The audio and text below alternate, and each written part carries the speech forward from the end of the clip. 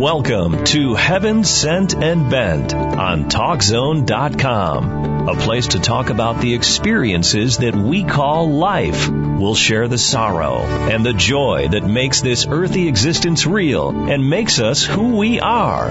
Now, here's your host, Renee Steelman.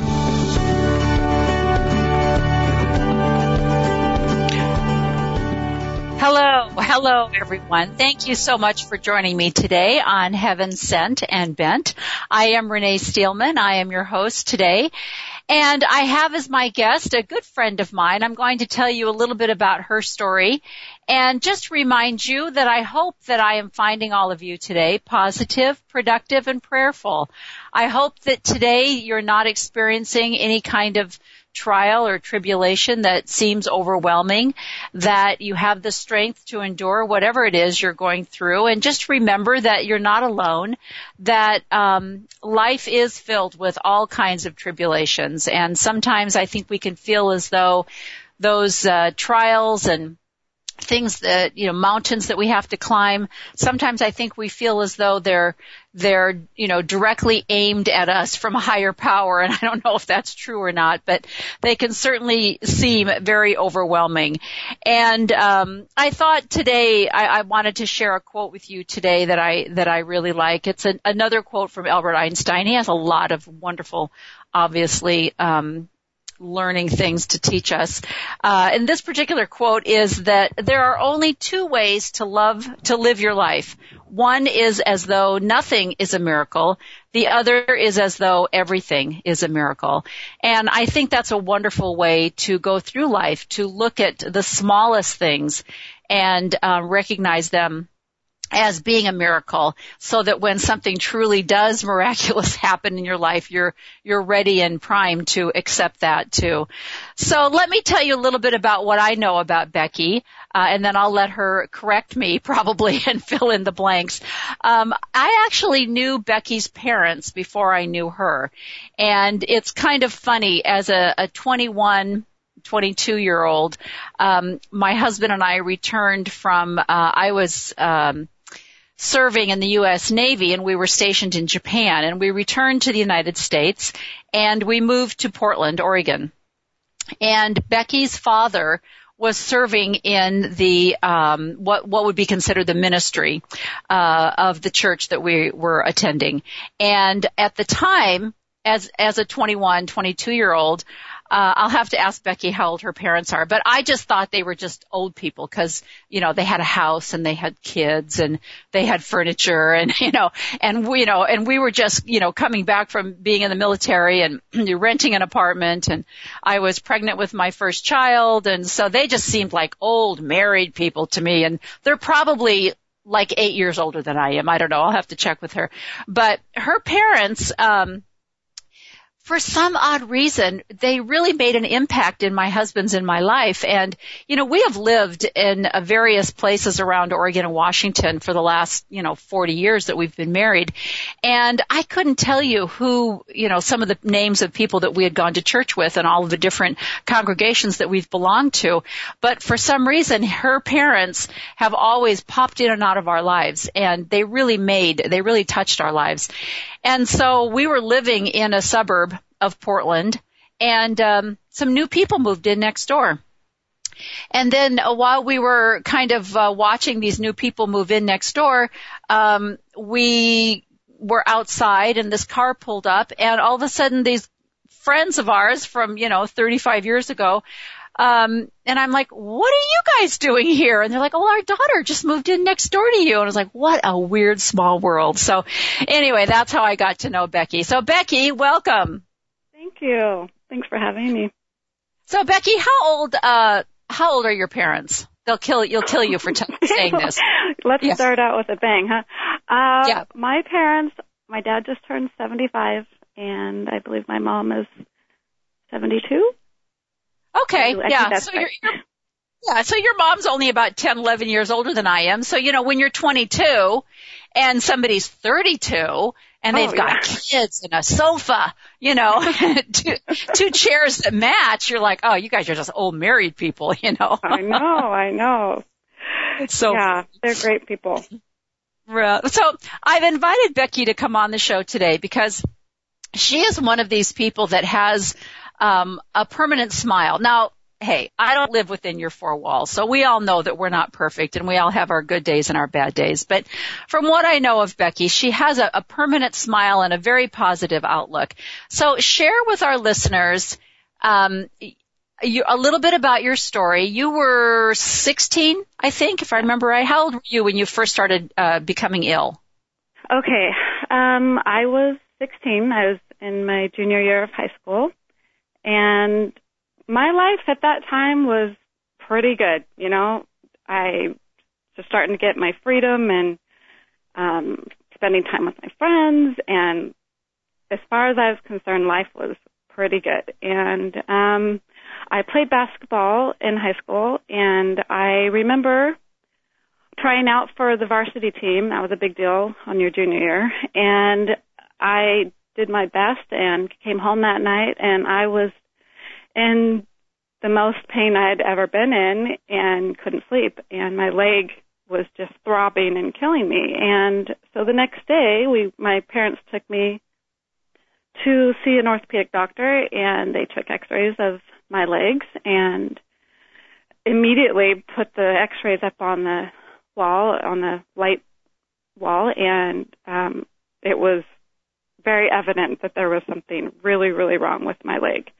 my left leg. And so anyways, they immediately sent us over to OHSU in Dornbecker and got us in touch with the doctor there. And basically they told me I had a very rare form of bone cancer called osteosarcoma. And it's a very hard cancer to fight. They told us that I would have a 10% chance of living and that I would most likely lose my leg, that they would have to amputate it. And for a 16-year-old girl, my gosh, I skipped right over the fact that they said I had a 10% chance of living, and I only was thinking about losing my leg, and I thought, that's how I can't lose my leg. That's, you know, that's what was sticking in my mind. And I know that my dad walked out of the room with the doctor after he told us that, and he said, look, my daughter's really, my daughter's really scared about losing her leg. And the doctor looked at my dad and said, I'm almost positive she has it all over in her body, that we're not really worried about her leg. She will die. And so that was a very hard thing to hear for both my parents and myself. Right. So that was the beginning of the trials. Where do you fall in the family? You have there are 5 children in your family, is that correct? Or? Yes, but there's 5 of us, and I am the baby. So. Oh my goodness. Okay. Yeah. So of a sudden I went. Go ahead. No, I was going to go ahead. Yeah. Well, I was going to say, all of a sudden I went from being the 16-year-old girl who was starting to feel like I had a little bit of independence, and I immediately became dependent again on my parents, and kind of had to be like a little baby, and they had to take care of me. And so kind of a switch in my life. You probably didn't leave the hospital then that day, did you? Did they immediately admit you? I think no, I went home. I believe I went home, and then I think the next day I came back and they had a biopsy, and they confirmed that yes, it was indeed cancer. And then I had a CAT scan, a full body CAT scan, and remember they said that this tumor was probably 6 to 8 inches long in my bone, and it had been growing in there for a very long time. And they said that it would be most likely all over my body, which it normally does, go throughout your whole body and in your lungs. And so the next day I had a CAT scan, and they couldn't believe it. I mean, it was, talk about miracles. It was not anywhere in my body, but in my leg, which was really unheard of. They were all very taken back by that. So I ended up doing chemotherapy for 4 months, and then I had limb salvage surgery where they basically took out most of my femur bone and my knee and replaced it with metal rod and plastic and all kinds of things. So most of my leg is reconstructed inside. And so they did that, and then I had 6 more months of chemo. And they told me I could only walk with this new leg of mine, which was fine for me. Right. I was very grateful to just have my leg. But really, they put this limb salvage and this prosthetic leg in me just until it got me to the point where I would die, which they really thought maybe a couple years. I mean, they were not expecting me to live. And so I was greatly blessed, and that was a huge miracle in my life. Yeah, so even though they didn't find the cancer throughout the rest of your body, and they were able to actually remove the bone, they still only gave you a couple of years to live. They had no idea. Again, most of the kids who get this kind of cancer, and I've seen it in my life, most of them, unfortunately, die, and it's just a hard cancer to treat. Although, even though they told us those numbers, we tried to remember those are just numbers. And, right. I, for some reason, have stayed alive, and I'm tremendously grateful for that, because they didn't really know. They didn't know, and they didn't know if I would be able to have children, and they didn't know, there were a lot of side effects. And, right. But I'm still here. You are. Well, let's take a break, Becky, and I want to come back and talk more about this, because I can't imagine as a 16-year-old, like you say, a junior in high school, and you're talking about chemotherapy for an entire year, you have a lot more to tell us. So let's take a little break, and we'll be back.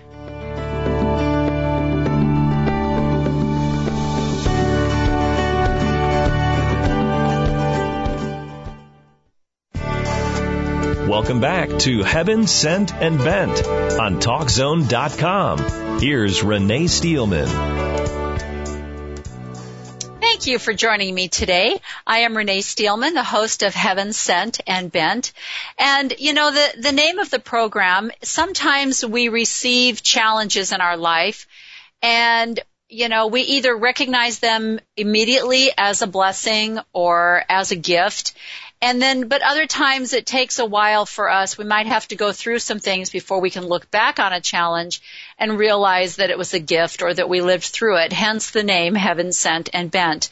And I certainly do believe that Becky's story falls into that category somehow. She was diagnosed at the age of 16 with a rare form of bone cancer and was only given a 10% chance of living. And here she is today telling us her story. So, Becky, let's continue. I can't imagine at the age of 16, where did your schooling? Did you just have to stop school for that entire year? Well, that was really important to me that I didn't stop. So they ended up I got tutored at home for that year. Oh, okay. So I was lucky to have that. So. Right. But you lost out on the social part of, like you say, trying out for the varsity basketball team. And was that then just the completion of your junior year, or then did you get to go back to school and complete your senior year, or did it fall into that as well? No, I was able to go back my senior year and do normal schooling that time. But you're right. I mean, my life, I had to grow up at the age of 16. And I no longer worried about what my hair looked like. I didn't have hair at that point, but none of those things mattered to me anymore. All those simple things in life, and the people in my life are what mattered. And so I had to grow up really fast. Right. Which wasn't a bad thing. I mean, at the age of 16, most girls are thinking, oh, I'm at the age I can start dating, and who's that cute guy over there? And you're just thinking about, that you need to survive. Was it painful? I mean, I can't imagine having all of that surgery on your leg, that it had to have been painful.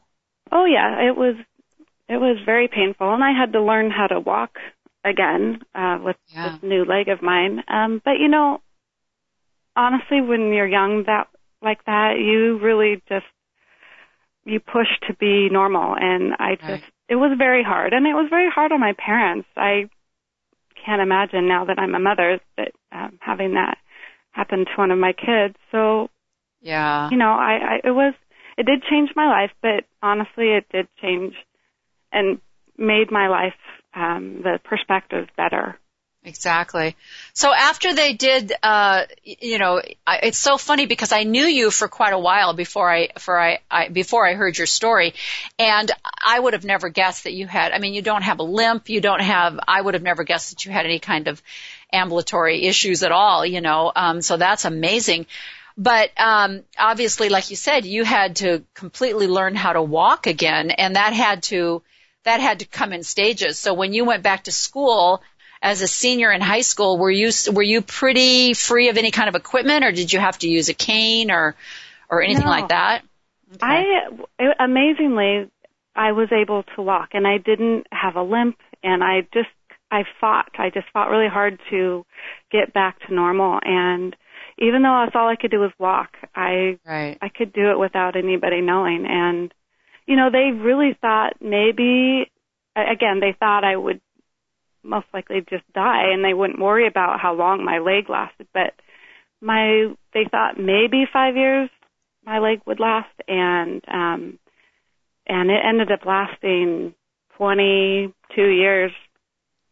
Without any other intervention for the next. That's amazing. That's amazing. Yeah. Now I know that your faith played a huge part in that, and so tell us, share with us what you can about some, kind of stories, what you see as a miracle that happened, besides the fact that you're still here. That's a huge miracle. But what are some stories where that your faith really got you through what you had to go through? Well, I mean, I can't share that cancer story without sharing my second cancer story. And I'm not sure if that's what you want to talk about now, but okay. I had, so I had this first cancer, and I was able to have my leg for over 20 years, which was a miracle, and got married and was able to go to college and found the love of my life. And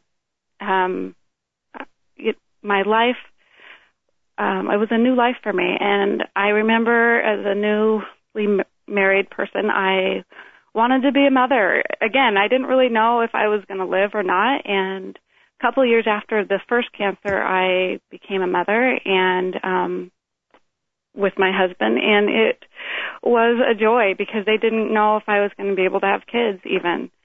And so that was another blessing that we were given. And so everything was doing fine in my life until 2012. My leg started to hurt, and I was having problems, and I went to the doctor again, and he said, we need to redo your leg and have surgery again. And so we braced ourselves and got ready for a hard time in my life.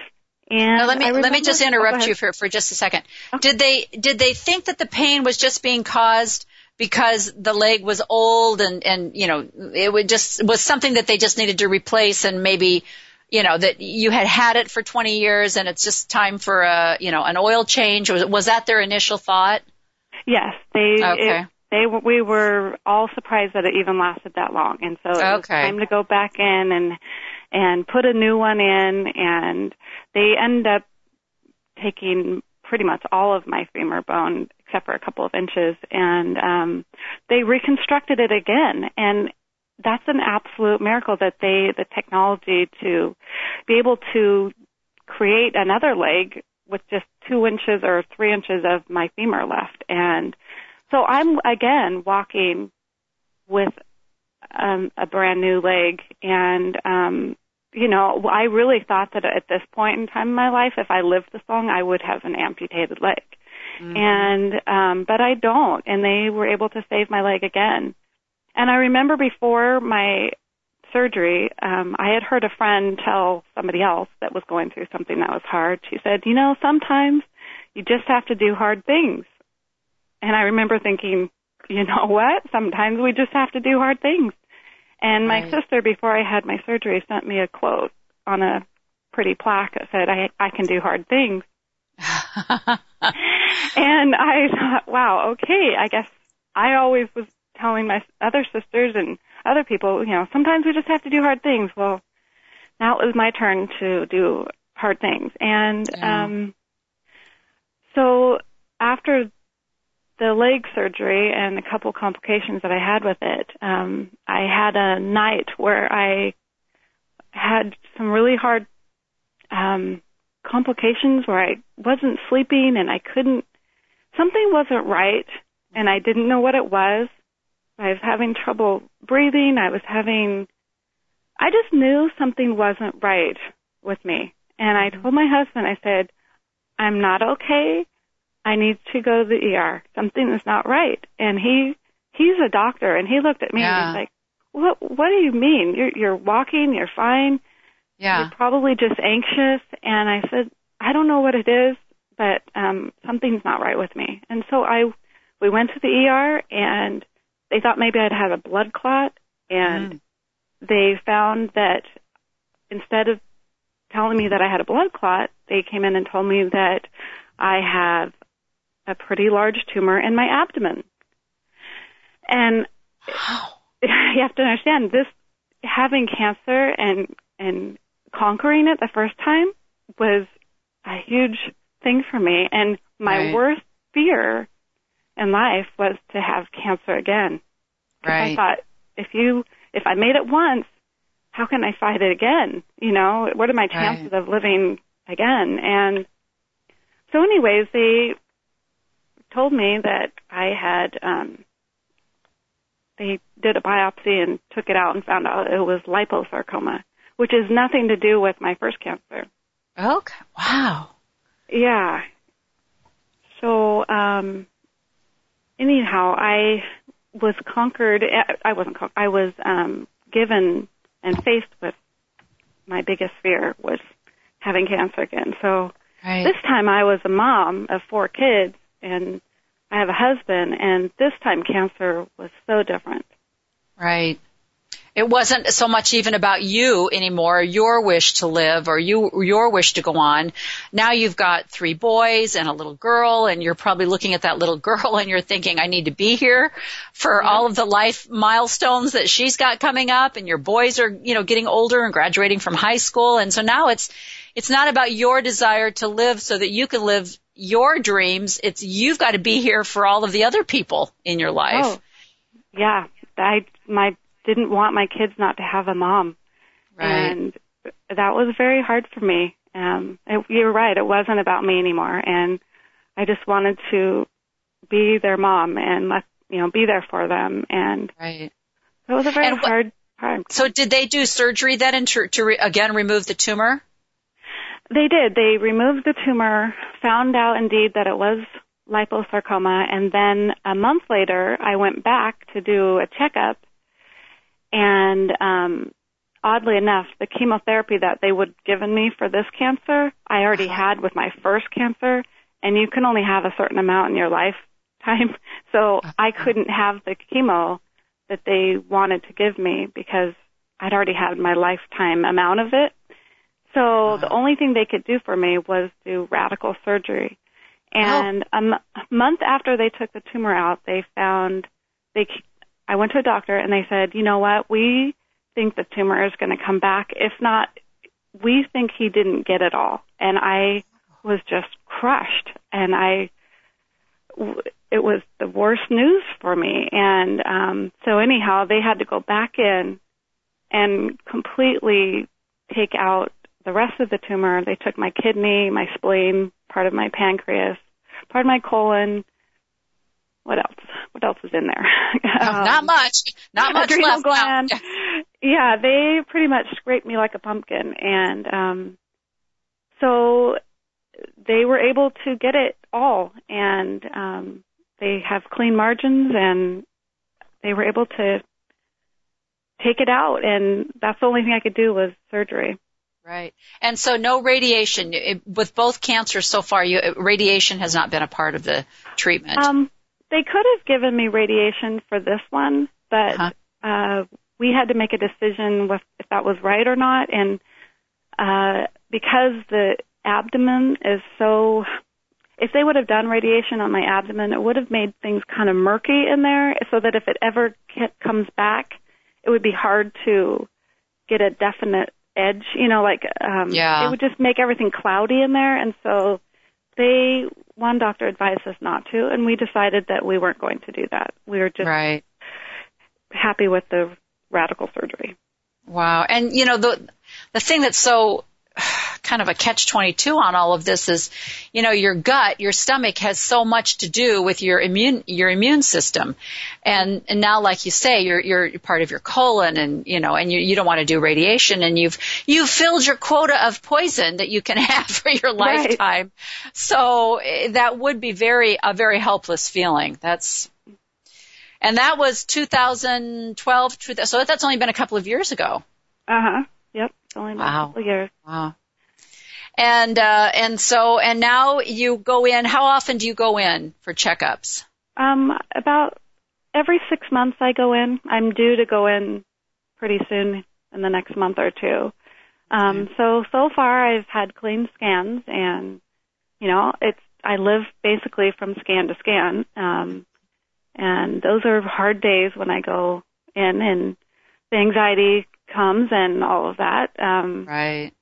But, I am doing things today that 2 years ago, 3 years ago, I did not think I was going to be doing. Right. And at that time, all I wanted to do was be a mother, and I would be gladly stand and do laundry, take care of the house. The littlest things became such big things. And I can tell you right now, I'm doing those things, and it feels really good. So that's a really good point that you said, just as the quote that I gave this morning about, looking at your life as though everything is a miracle. Like you say, sitting and folding laundry, which is so mundane and so just constant, but for you, you're looking at it now like, look, I get to be here today. I get to serve my family. I get to take care of, things by folding their laundry. Yeah. How grateful you are for things like that. What are some other things? I mean, you've had, talk about your son. Now, your oldest son was, graduated from high school, correct? And was getting ready to serve a mission, and had a little bit of a scare himself. Was it your oldest son or the next little guy? I can't remember. It was my oldest son. Yes. Yeah. We, within a 2-year span, had unbelievable things happen. And yes, about 2 weeks before he graduated from high school, he was at work, and he works with my sister, and she called me and said, you need to get here right away. Something's not right with your son.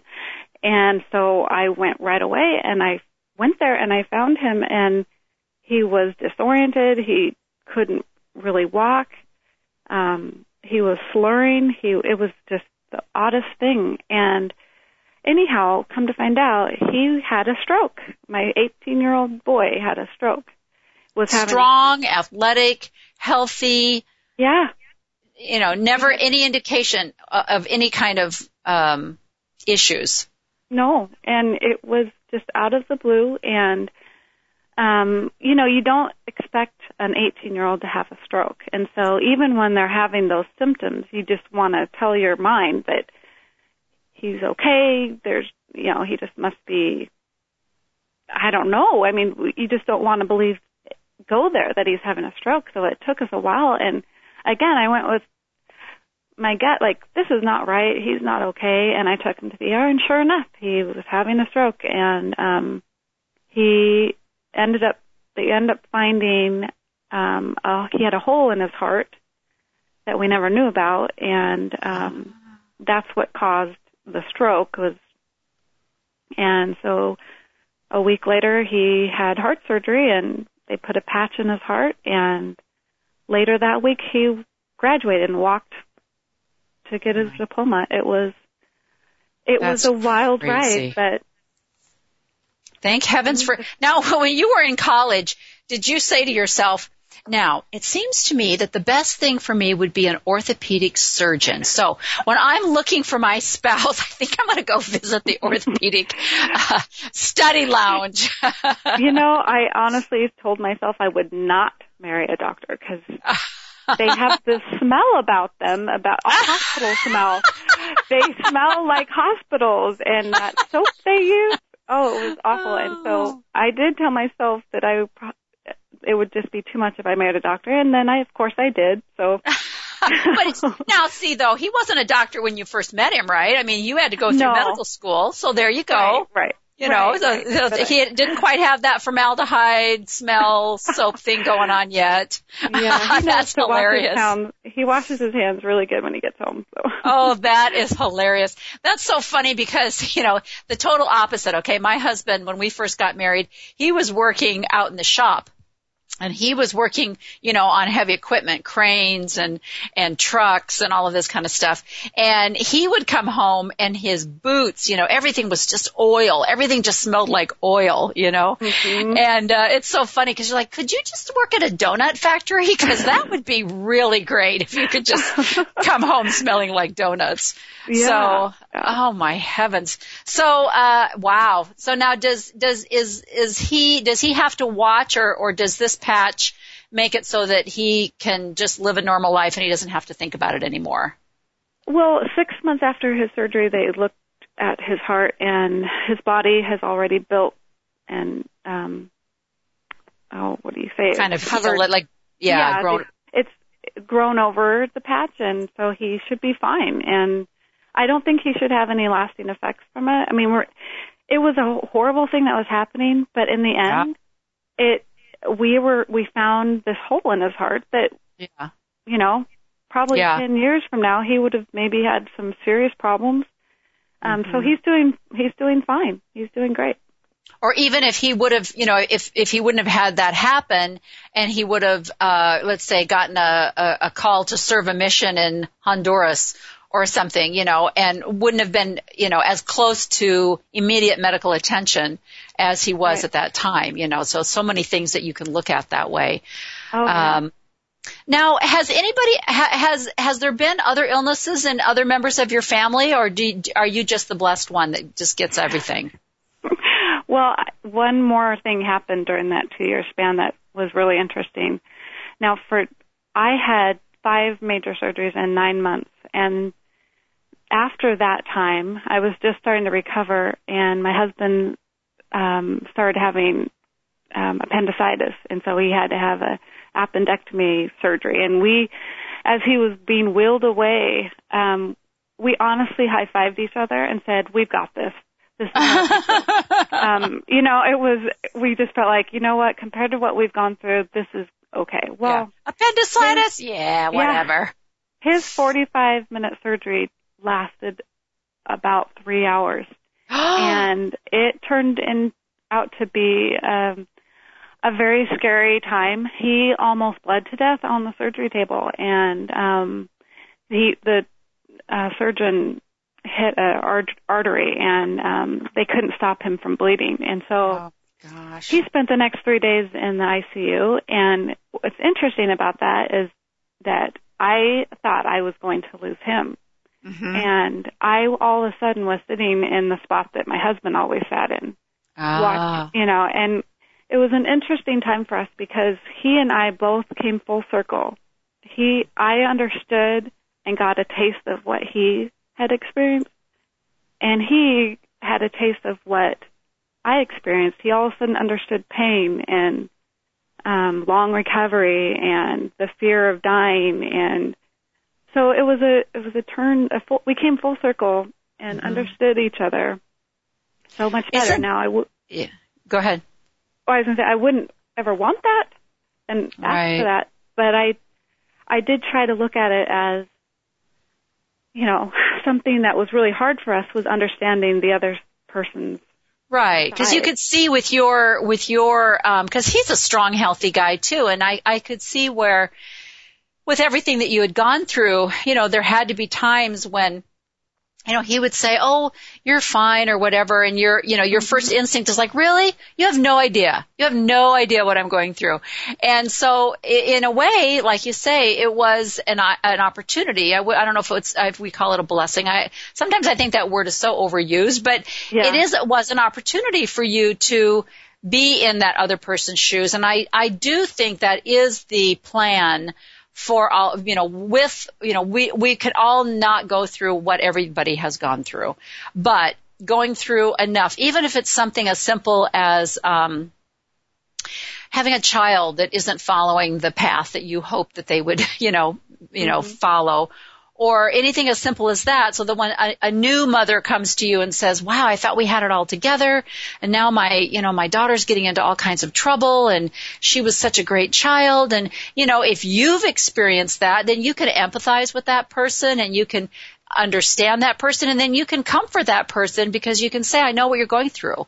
It's hard. It's really hard, and it's sure sometimes it kind of hits you. You had no idea where it was coming from. So there is a reason for sure that we all, do go through things like that.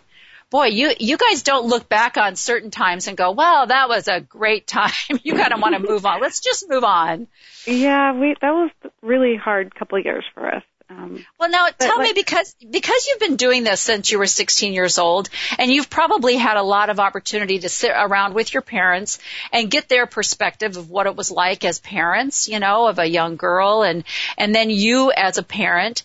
And I talk a lot about this, where people have I honestly don't think that people say things to people intentionally to hurt their feelings, or it's always done with the best intentions, or maybe they think they're sharing information that will be helpful for you, but you almost have to have a great sense of humor when you're going through times like this. What's an example of something that someone said to you where you kind of had to pick up your jaw and swallow a little bit and go, "Okay, I know you meant that to be good, but that was really inappropriate"? What would be an example? And I think we can learn from all of this. Yeah, there were a few times when that did happen. One example is towards the end of my couple of years, I occasionally would have fear come into me, and I would get this anxiety like, wait a minute, just because I made it through that, I don't know if I'm going to I'll be alive in 2 months. And I would have these moments of where I just get fearful. And I remember texting a friend and saying, "Are you home? I'm having a really hard time today. I'd love to talk. Things are just really hard right now." And she texts me back and says, "Have you had your hormones checked lately? Your hormones might be off." And yes, that my mouth and my jaw dropped. And I could not believe that, given what I had gone through, that if I was reaching out to somebody, and honestly, I just needed someone to listen. There was nothing anybody could do. Nobody can take away that fear, but just listen. Mm-hmm. And I couldn't believe that it was just, people forget and they don't realize. I don't know. That was just a jaw dropper for me. Well, and I think because we live in such a social media type world, and there's so much advertising on television, that I do think, in 20, 30 years ago, probably even more like that, more like 40 years ago, we didn't have, the general population didn't have as much information. Now we can all Google our own illnesses and pretty much cure ourselves, right? But 40 years ago, we all had to go on people who had authority to do that kind of stuff. So when someone said they were ill, you didn't have the knowledge to say, "Do you think your hormones are off?" or "Have you checked for, whether you're bipolar? You might want to look into that, or "How's your thyroid doing today?" Right. People didn't talk like that. They had to just say, "I'm so sorry. I wonder what could be going on," or or of course you're having a bad day. Tell me about it, or something like that. Sometimes too much information is not good. And which is what you should do. You should never fix it, right? We go to our husbands and they want to fix the problem, right? Well, we can't fix things. It's best to just listen and say, I'm sorry, let's talk, and give the person a hug, and just let them know that you're there for them. One thing that we did learn from all of this is that there are a lot of good people out in the world. And people that didn't have money and that could have used the money for their own family were bringing us meals and doing things, and repeatedly bringing us meals. And one thing that we just learned was that there were so many good people. There are so many good people out there in the world. And one friend of mine that didn't know me very well, when I could go to church, she didn't know probably what to do for me. You know, you look at the person who's going through something hard and you go, what can I do for them? And she decided that she was going to come up and give me a hug after church. Every time she saw me, she would come up and just give me this long hug. And it just became a thing we did. And I looked for her after church, and she just came and did that for me. Now, that didn't cost anything. Right. That didn't take a whole lot of her time, but she did something. And that's something that I've learned with my trials, is that it's always better to do something than to do nothing. So if you're looking at somebody who's going through something that's hard and you don't know what to do, I always say do something. Don't take the path to just go, well, they're probably fine. They're probably okay.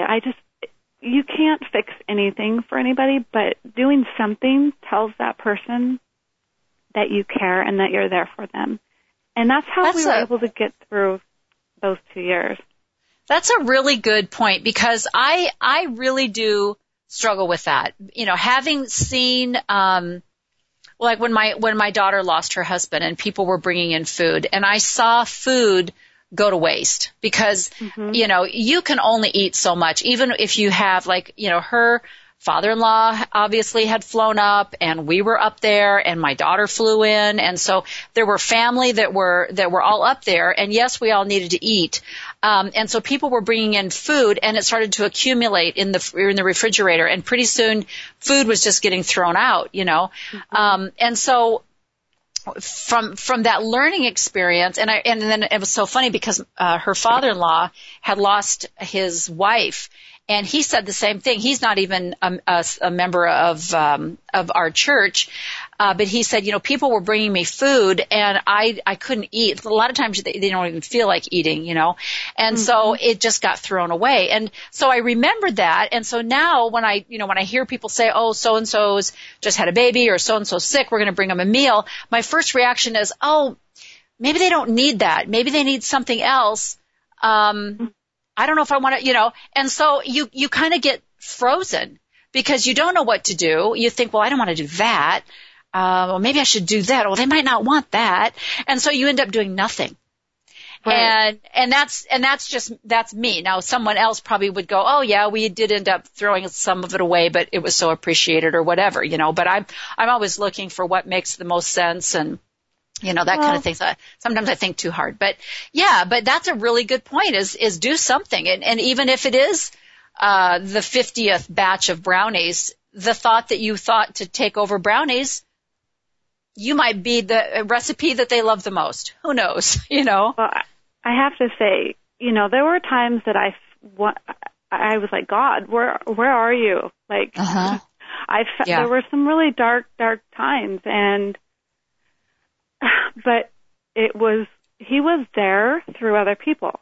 And a day didn't go by that there wasn't something that somebody did. Now, meals are important, and that was huge to us, obviously. But there's also other things you can do. If pick out what's your thing to do. If you are somebody that grabs a tulip bunch and can bring it by to somebody. Or if you're the person that is the one that gives the hugs, or I had a good dear friend of mine.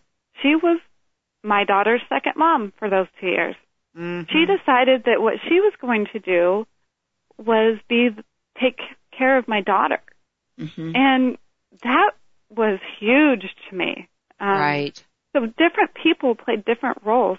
There was the people that were always there at the hospital with me, that I'd wake up and there were the same people that would always be there, and I will never forget that. So they were there holding my hand.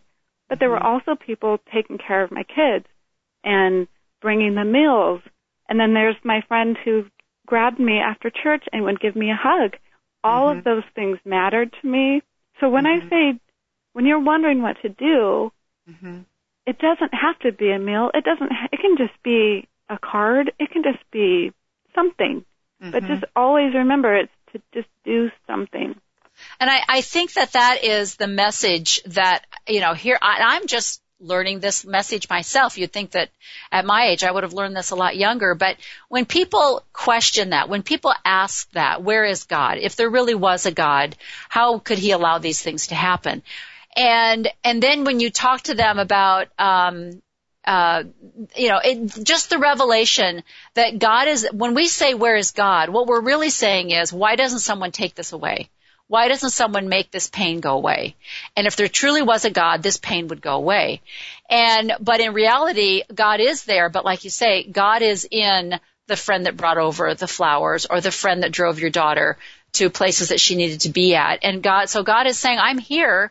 I am here in, Mary who did this, or Kathy who did this, or Debbie that did this. That's where I'm at. And that's, I think, where the confusion comes in, because if you are, it depends on what your personality is. I know my daughters and I talk about this. We're kind of private people. So I remember when my son was born, my sister-in-law said, I'm going to come up and see you at the hospital. And I was like, I don't want anybody up here. I just want to be by myself. Just leave me alone. I don't want anybody to come up. And she came up anyway, and I remember thinking, oh, great. Now I have to sit and talk to you. And I just want to cry. Leave me alone, But now I look back on that and I think, you know what? That was probably exactly what I needed, was for someone to come up and talk to me, whether I thought I wanted to talk to somebody or not, So that's really that. I really am so glad you brought that out, that God is there, but he's there through other people. And that's where the answers to our questions lie. And like you say, even something as simple as, I know a little card, as much as I appreciate it, and sometimes I have actually bought a package of little cards and put them in my purse, so determined that I was going to write someone a little note every single day. And doggone if those things don't stay in my purse, It's so frustrating. It's like, I had the best intentions, I'm telling you, I know. But, yeah. I have to say also that now I watched for 2 years people serve us and be God's hands. And I couldn't wait to have enough energy and health to be able to do it back. And one of the things that I've learned from my trials is, there's a good friend of mine who's going through cancer right now. And for me to be able to walk in, maybe I'm not the one who's bringing meals, but I'm the one who walks in and I can look at her and go, I know exactly what you're going through, and I understand. And to me, when she looks at me and I look at her and she knows that I do understand, I've taken my experience with cancer, and trust me, I don't like what I went through. It still haunts me here and there, and I get scared and I have anxiety and all that. But now I'm in a place where I can look at somebody else who's going through it and say, I understand. And that's something that any of us that go through whatever we're going through in our life, whether it be a divorce or health issue or whatever, you can then take your trial and turn around and help somebody else. And that's amazing. And that is That really is the plan. I mean, the plan is not to have all trials and tribulations leave the earth. The plan is for us to learn, and then to learn to love one another through those trials, and to serve one another through those trials. It's certainly, when they say that love is the greatest commandment, and when you start looking at commandments from the, even the commandment to serve, sometimes that can be overwhelming, where you think, oh my gosh, leave me alone. But when you take that commandment to serve, and then you say, but if you go back to the first commandment, which was to love, then that second commandment, which is to serve, takes on a whole new meaning.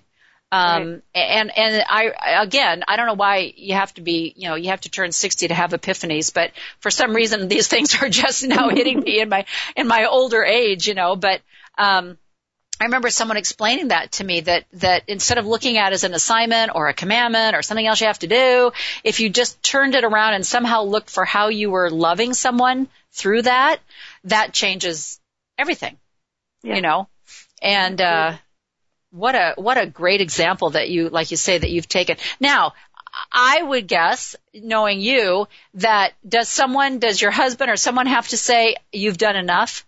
It's okay for you not to do anything today? Have you found where you've had to check yourself and say, I think I've served enough this week. It's okay that I sit in the backyard for a little bit today?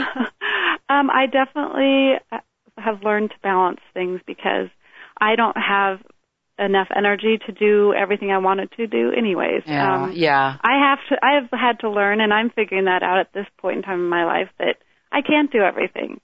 Right. But I try to do something every day.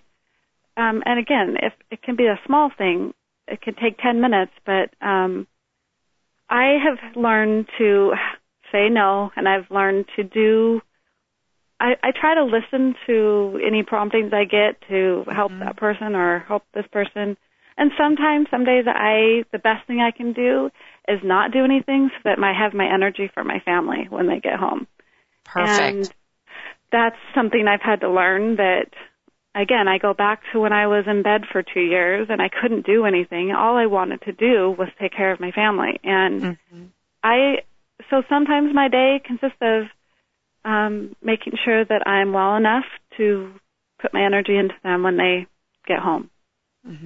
So, yeah. Now, as we've only got a few minutes left, so I just want to close up. Have you changed anything in your life besides, like you said, making sure that, checking to make sure that you've got enough energy to do what you need to do, and then also listening? I love the idea of listening to that prompting, listening to that little voice that says something like, even as simple as, you should give that person a call, or something, doesn't have to be huge or dramatic or anything like that. Is there anything else that you've done in your life that you can really associate back to, I now realize how precious life is, and I've made this particular change?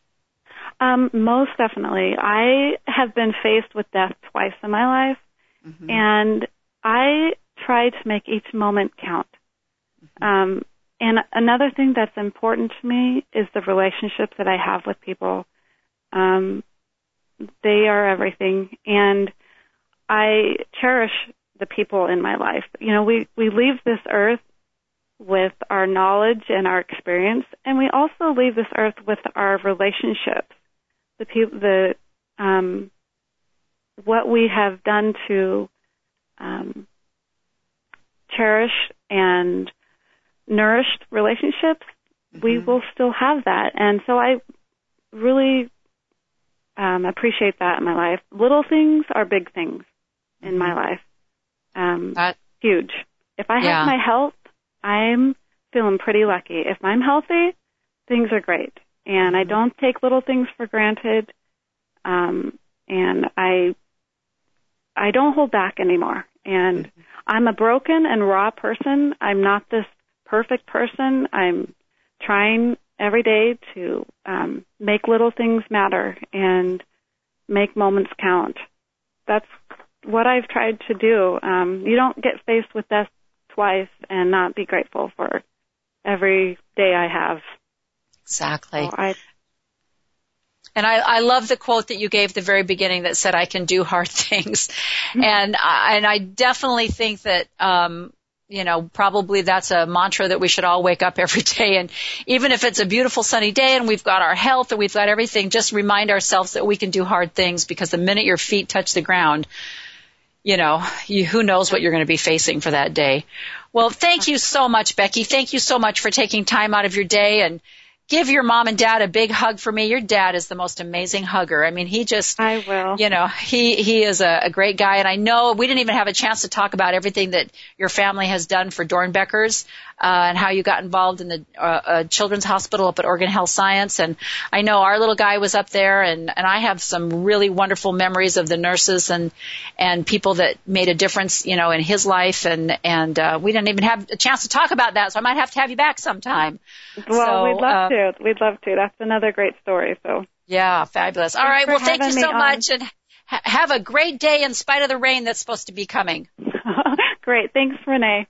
All righty. Bye-bye.